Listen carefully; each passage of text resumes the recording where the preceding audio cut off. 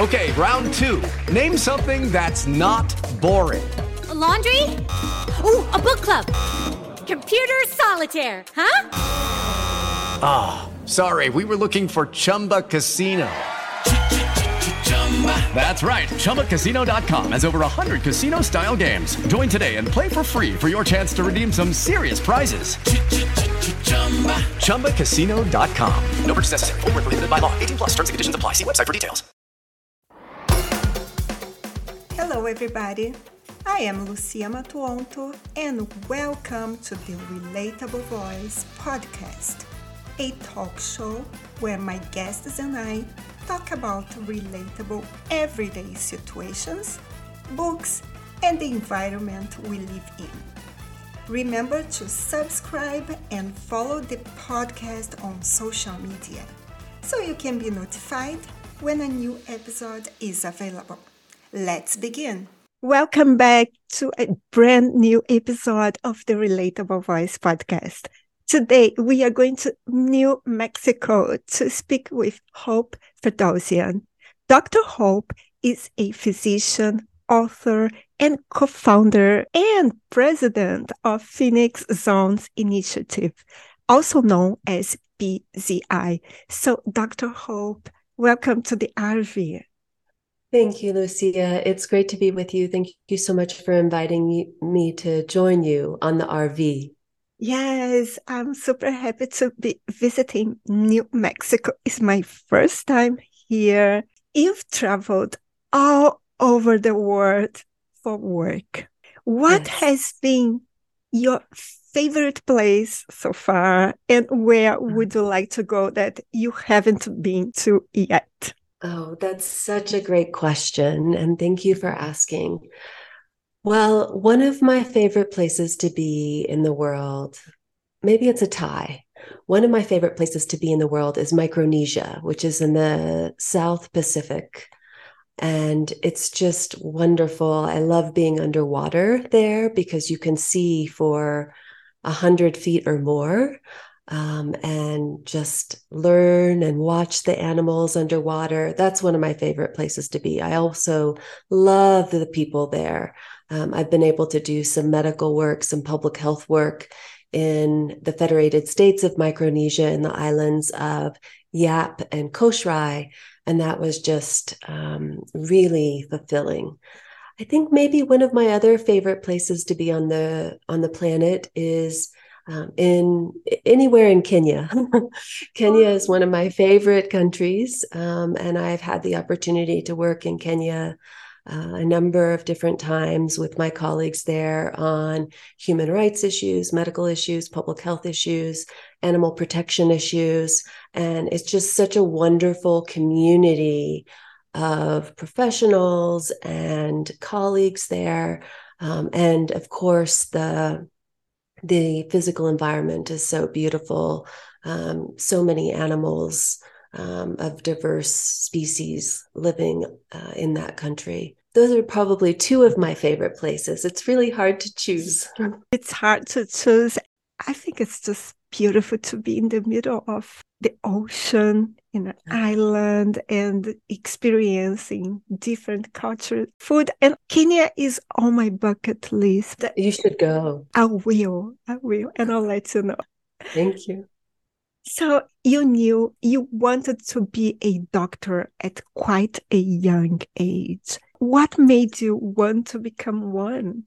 That's a great question. I decided that I wanted to be a doctor sometime around the age of 9. And I grew up in rural Oklahoma on a small farm.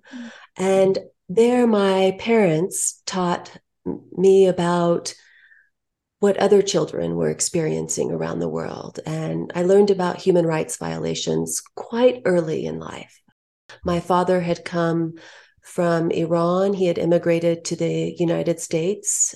And later on, he and my mom helped his extended family come to the U.S. as refugees.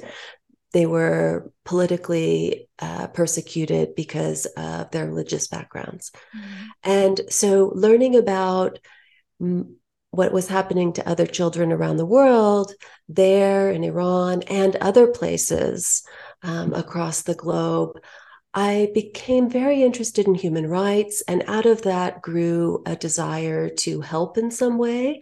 And I thought I could probably help as a doctor. I was very naive, but that really became one of my dreams from a really young age because of those experiences.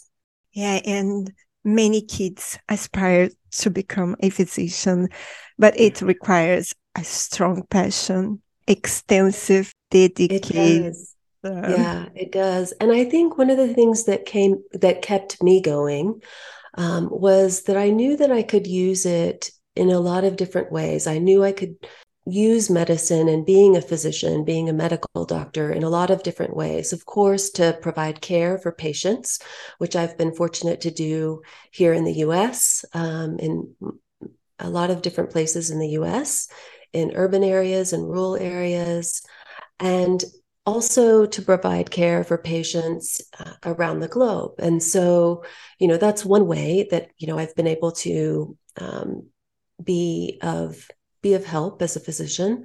But another way is that being a doctor also gives you a platform sometimes to advocate for certain issues, including human rights issues. So I mentioned I grew up on a small farm. I, grew up around animals who I loved and learned from. And like a lot of children who grow up around animals, I also became concerned about how animals are treated in society, just like I was concerned about other children, other people, and how they were treated in society. And by the time I reached medical school, I began to seriously think about the connections between how we treat people and how we treat animals. And throughout my career in medicine, I was able to work in a lot of different areas. I worked in what I sometimes refer to as silos, in medicine, in public health, in ethics, in human rights, in animal rights and protection. And a lot of the time I felt like I was in different worlds, one world here, another world here. And all of the organizations I was working with were doing really important work. But, I felt like there was a real need to work at the nexus of where our treatment of other people and other animals meets. And as an internal medicine and a preventive medicine and public health physician, I was also very interested at getting at the roots of problems, at prevention of problems. For example, violence against people and animals, but also bigger problems. For example, the connections between how we treat animals and whether or not we're susceptible to infectious diseases that might jump from animals to humans. So that really kept me going. And I knew that I could use medicine as a way to inform others, to work with others, to help identify solutions. And so I'm really grateful. What started out as a really naive dream as a child, really, later on opened so many doors for me to be able to do the things that I'm passionate about and the things that I dreamed about as a kid. That's priceless. And Dr. Hope, it deeply saddens me to witness the mistreatment of animals who are often viewed solely as a means of, let's say, consumption. And I believe we should adopt a more compassionate and respectful perspective towards them. And I see that you are very passionate about ethics, both for human rights as well as the treatment of animals, which brings us to your nonprofit organization, is Phoenix Zones Initiative. Can you tell us a little bit more about this organization? Lucia, thank you so much for asking. Phoenix Zones Initiative, or what we sometimes refer to as PZI is a global nonprofit that uses medical and public health expertise to solve problems for people, animals, and the planet. And my partner and I co-founded PZI after working around the globe in medicine, in public health and human rights, and animal protection. And around the globe, we were affected as you are. We witnessed how certain policies, certain industries have actually driven the exploitation of some of the most vulnerable populations, human and non-human populations around the globe, including, global problems like climate change and hunger and chronic diseases and infectious diseases, even forced migration and conflict and war. But at the same time, even as we were witnessing so much suffering, we also saw the power of resilience and how people and animals, if they're given a chance, can rise up in healthy environments and environments that provide for their needs. And so we launched PZI to foster healthier communities, a healthier world, and more resilience. And the name of the organization comes from a book that I wrote called Phoenix Zones, where strength is born and resilience lives. And Phoenix Zones are simply places that recognize and advance the rights, health, and well-being of people and animals, allowing individuals, allowing families, allowing communities, allowing society to thrive. And Phoenix Zones foster what is known in some medical circles as the Phoenix effect. Like the phoenix who rises from the ashes, humans and other animals can demonstrate incredible resilience if they're given the chance. But ultimately, our capacity for resilience depends on whether or not our liberty and sovereignty is respected, whether or not we have compassion and tolerance for each other, whether or not there's justice, whether or not we treat each individual, whether they're human or non-human, with dignity. And that's ultimately what defines Phoenix Zones. And so we thought, okay, we've been able to witness these Phoenix Zones in different places around the globe. How about if we start an organization that can create a platform, to create more Phoenix Zones and to work with other individuals and organizations who care about these interconnections the way that we do, and foster a better society, ultimately a society that provides an opportunity for us to all rise up as phoenixes, if you will. And this is also reflected in the book you published, which is Phoenix Zone, where strength is born and resilience lives. So what do you hope readers will take away from reading your book?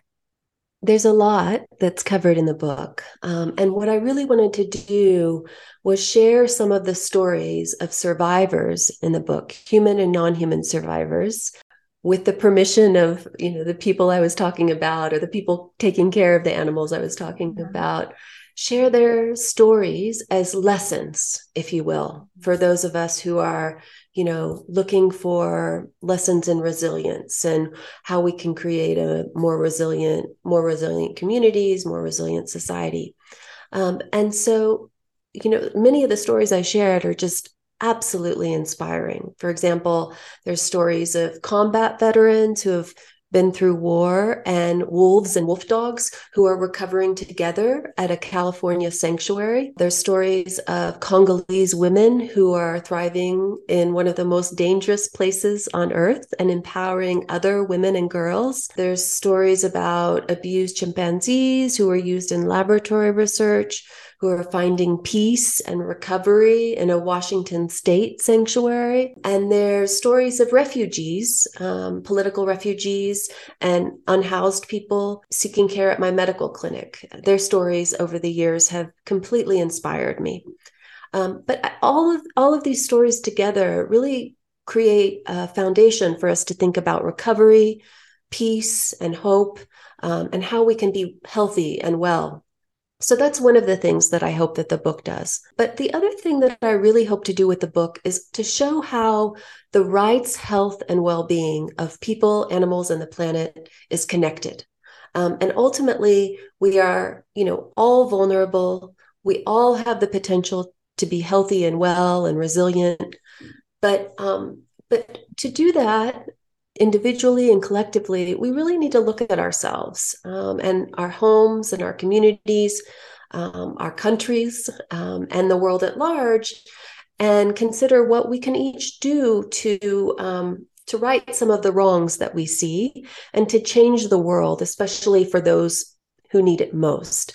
And so, the book looks at how we can do that on a one-on-one basis, but it also looks at how we can do that on a more societal basis. And ultimately that laid the foundation for Phoenix Owns Initiative, the organization, to be able to look at some of these issues from the structural level, from the policy level, and that sort of thing. So the book aims to do a lot, but hopefully the stories really in and of themselves provide so many lessons. I continue to learn from these lessons of survivors I've come to know over the years. They're really inspiring.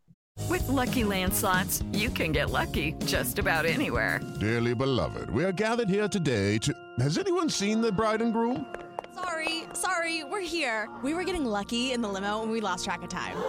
No, Lucky Land Casino, with cash prizes that add up quicker than a guest registry. In that case, I pronounce you lucky. Play for free at LuckyLandSlots.com. Daily bonuses are waiting. No purchase necessary. Void where prohibited by law. 18+. Terms and conditions apply. See website for details. Okay, round two. Name something that's not boring. A laundry? Ooh, a book club. Computer solitaire, huh? Ah, sorry, we were looking for Chumba Casino. That's right. ChumbaCasino.com has over 100 casino-style games. Join today and play for free for your chance to redeem some serious prizes. ChumbaCasino.com. No purchase necessary. Void where prohibited by law. 18+. Terms and conditions apply. See website for details. They have so much to teach us. Sometimes we think, no, my life is not good because I don't have this or this. And then when you pay attention about other people's stories, you say, wow, why am I complaining? Exactly. Exactly. And Dr. Hope, I find that when I was living in certain parts of the world, I noticed it is very rarely preventative medicine. And we are usually just curing the symptoms rather than the root case. You mentioned before, it's not just for medicine, but for example, preventing violence before it occurs. So can you tell us more about your thoughts on preventative medicine? So you hit on a topic that I'm so passionate about, the fact that so many problems in society and so many diseases and disorders, what we think about as disorders, are preventable. We think that when it comes to diseases, for example, about half of diseases are preventable in ways that we understand. So there may be even more diseases that are preventable in ways that we don't yet understand. Unfortunately, if you look at investment, even financial investments in research, a lot of the investment in research is not on prevention research. For example, here in the US, if we look at preventable diseases, preventable deaths, early deaths, about 50% or more of early deaths can be attributed to the top 10 risk factors, what scientists have identified as top 10 risk factors, which include things like diet and other behaviors. And despite that number, only about 30% or so, maybe a little bit more, of NIH research projects, National Institutes of Health research projects, actually focus on those areas of prevention. So there's a big divide in terms of what we're focusing on as a society, even in terms of financial investment and what we need to be doing, to prevent diseases and problems before they occur. Similarly, we have a lot of evidence on how to prevent interpersonal violence, other forms of violence in society, but we don't yet invest in some of the solutions that we've identified. And so my hope is that, as we become more mature, as more people become interested in solving problems before they develop, that maybe we'll develop a better research agenda for example, in the US, and then, other countries do a little bit of a better job at this, to be honest, than the US does. Mm-hmm. But I'm encouraged by a few things, and I'll just mention one. In the US, the fastest growing field of medicine is lifestyle medicine. So in other words, what do we do throughout our day? What do we eat? How do we engage in activity? How do we sleep? How do we treat each other? How do we treat other beings? All of these things. That's the fastest growing field of medicine right now. And so that encourages me, as do the younger populations. I think children always encourage me. They always come up with better ideas than adults do. Yeah, I truly believe in prevention. It's so important. I mean, it's so important to children. It's so important as we develop, as we grow up, and then once we're adults and as we get older. I mean, it's important in every phase of life. You were quoted saying something that I find very powerful, which was, we need to push forward the idea that we can only have optimal health outcomes in humans and non-human beings through justice. So your organization is working on some new policy work. Can you tell us more about that? Absolutely. So, it helps to have a little bit more background, perhaps. For decades, large industries, agriculture and development projects, and many attempts to address disease have driven exploitation and disease and problems for some of the most vulnerable people and animals. And so we advocate for international, national, and local policy changes that require intergovernmental and government agencies to abide by principles that safeguard against exploitation of people, animals, and the environment. And we're especially focused on things like food policy, medical research, public health priorities, and international development. So, for example, one of the issues that we're working on now with a coalition of organizations around the world is a World Health Organization negotiated pandemic prevention treaty. As you probably know, the COVID-19 pandemic has claimed millions of human lives and even more non-human lives. More than 10 million children have lost a parent or guardian during the pandemic. And the pandemic has really strained the healthcare system and, many healthcare professionals working in the healthcare system. We really can't afford another pandemic like this. And so that's one of the reasons we want to see a pandemic prevention treaty. And the WHO is already working on this, fortunately. But we want to make sure that any pandemic treaty focuses on primary prevention. And although we don't yet know the exact origin of SARS-CoV-2, the virus that causes COVID-19, what we do know is that there is this growing body of evidence that confirms that ecosystem destruction, biodiversity loss, encroachment into animal habitats, the commercial trade of wild animals, and intensive animal farming increase the risk for emerging infectious diseases outbreaks like COVID. And about 75% of emerging human infectious diseases originate in animals, and based on the way that we treat other animals and interface with other animals. So that's one of the policy issues that we're working on, and we're making progress together with other organizations. We also work to influence implementation of the Sustainable Development Goals so that they promote rights, health, and well-being, justice for particularly vulnerable people and animals around the globe. And then in other areas, we work to transform medical research so that it protects and benefits both people and animals. Fortunately, we now have real protections for people who are recruited to research studies, but those protections weren't always in place. And there have been egregious research studies in the US and around the globe. But in the 1970s here in the US, the public and then Congress pushed for real change, including special protections for vulnerable individuals and populations like children. But today, some of the most problematic research involves animals, millions of animals, including dogs and cats, monkeys, and other small and large animals are used in research each year. But a growing number of doctors, like myself, scientists, and policymakers question the validity and reliability of animal experiments, in addition to the ethical problems that animal research creates.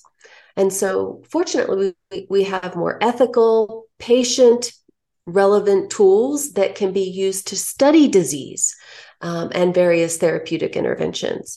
And so we at PZI believe that it's time to extend some of the key research protections that have been extended to humans to animals. So like protections for vulnerable populations, like children, well, animals are also a vulnerable population. They can't give consent to being involved in a research study. And so really they need to be protected in many of the ways that children are. So we're very ambitious. We have an ambitious set of goals, but, we are already seeing change. And we believe that when we work with like-minded people, when we share strengths and work toward common goals, that we can really accomplish a lot for people, animals, and this planet that we're living on and depend on so much for our health and well-being. What a precious work you're doing. Who knows, we can prevent another pandemic if we start changing things now. I hope so. Dr. Hope, is there a message you would like to leave our listeners today? I think the primary message I would leave listeners with is, one, thank you for your time. Thank you for listening. And then also, don't forget that we can each make a difference for other individuals that we come into contact with every day, whether we know them or not, and for our communities and for society more generally. I completely believe that. I think about how my life has been touched by others and the potential to touch other lives every day. So thank you, Lucia. Thank you for the opportunity to talk with you and to talk with your listeners, and for all that you do to make the world a better place. Thank you. I appreciate you and I appreciate your work. And I would like you could share your contacts. Absolutely. Well, you can certainly find me on social media, on LinkedIn, Twitter, Facebook, as well as elsewhere. And then an easy way to contact me is through my website, hopeferdowsian.com. And then you can also find more about our work at Phoenix Zones Initiative through phoenixzonesinitiative.org. There you can learn more and reach out and get involved. And also, Dr. Hope, you will be featured on our magazine in February, the Relatable Voice magazine. I will be adding your website, and our listeners will be able to see you, also to know a little bit more about your work. You are now part of our community, and I'll be happy to visit you again in New Mexico, or maybe in Micronesia, or maybe in Kenya, who knows? Thank you, Lucia. We'd love to have you here. If you enjoyed this episode, be sure to subscribe so you'll be notified when the next one is posted. Please rate this podcast and share it with your friends. Thank you for listening, and remember, relationships don't exist. Relating does. Until next time.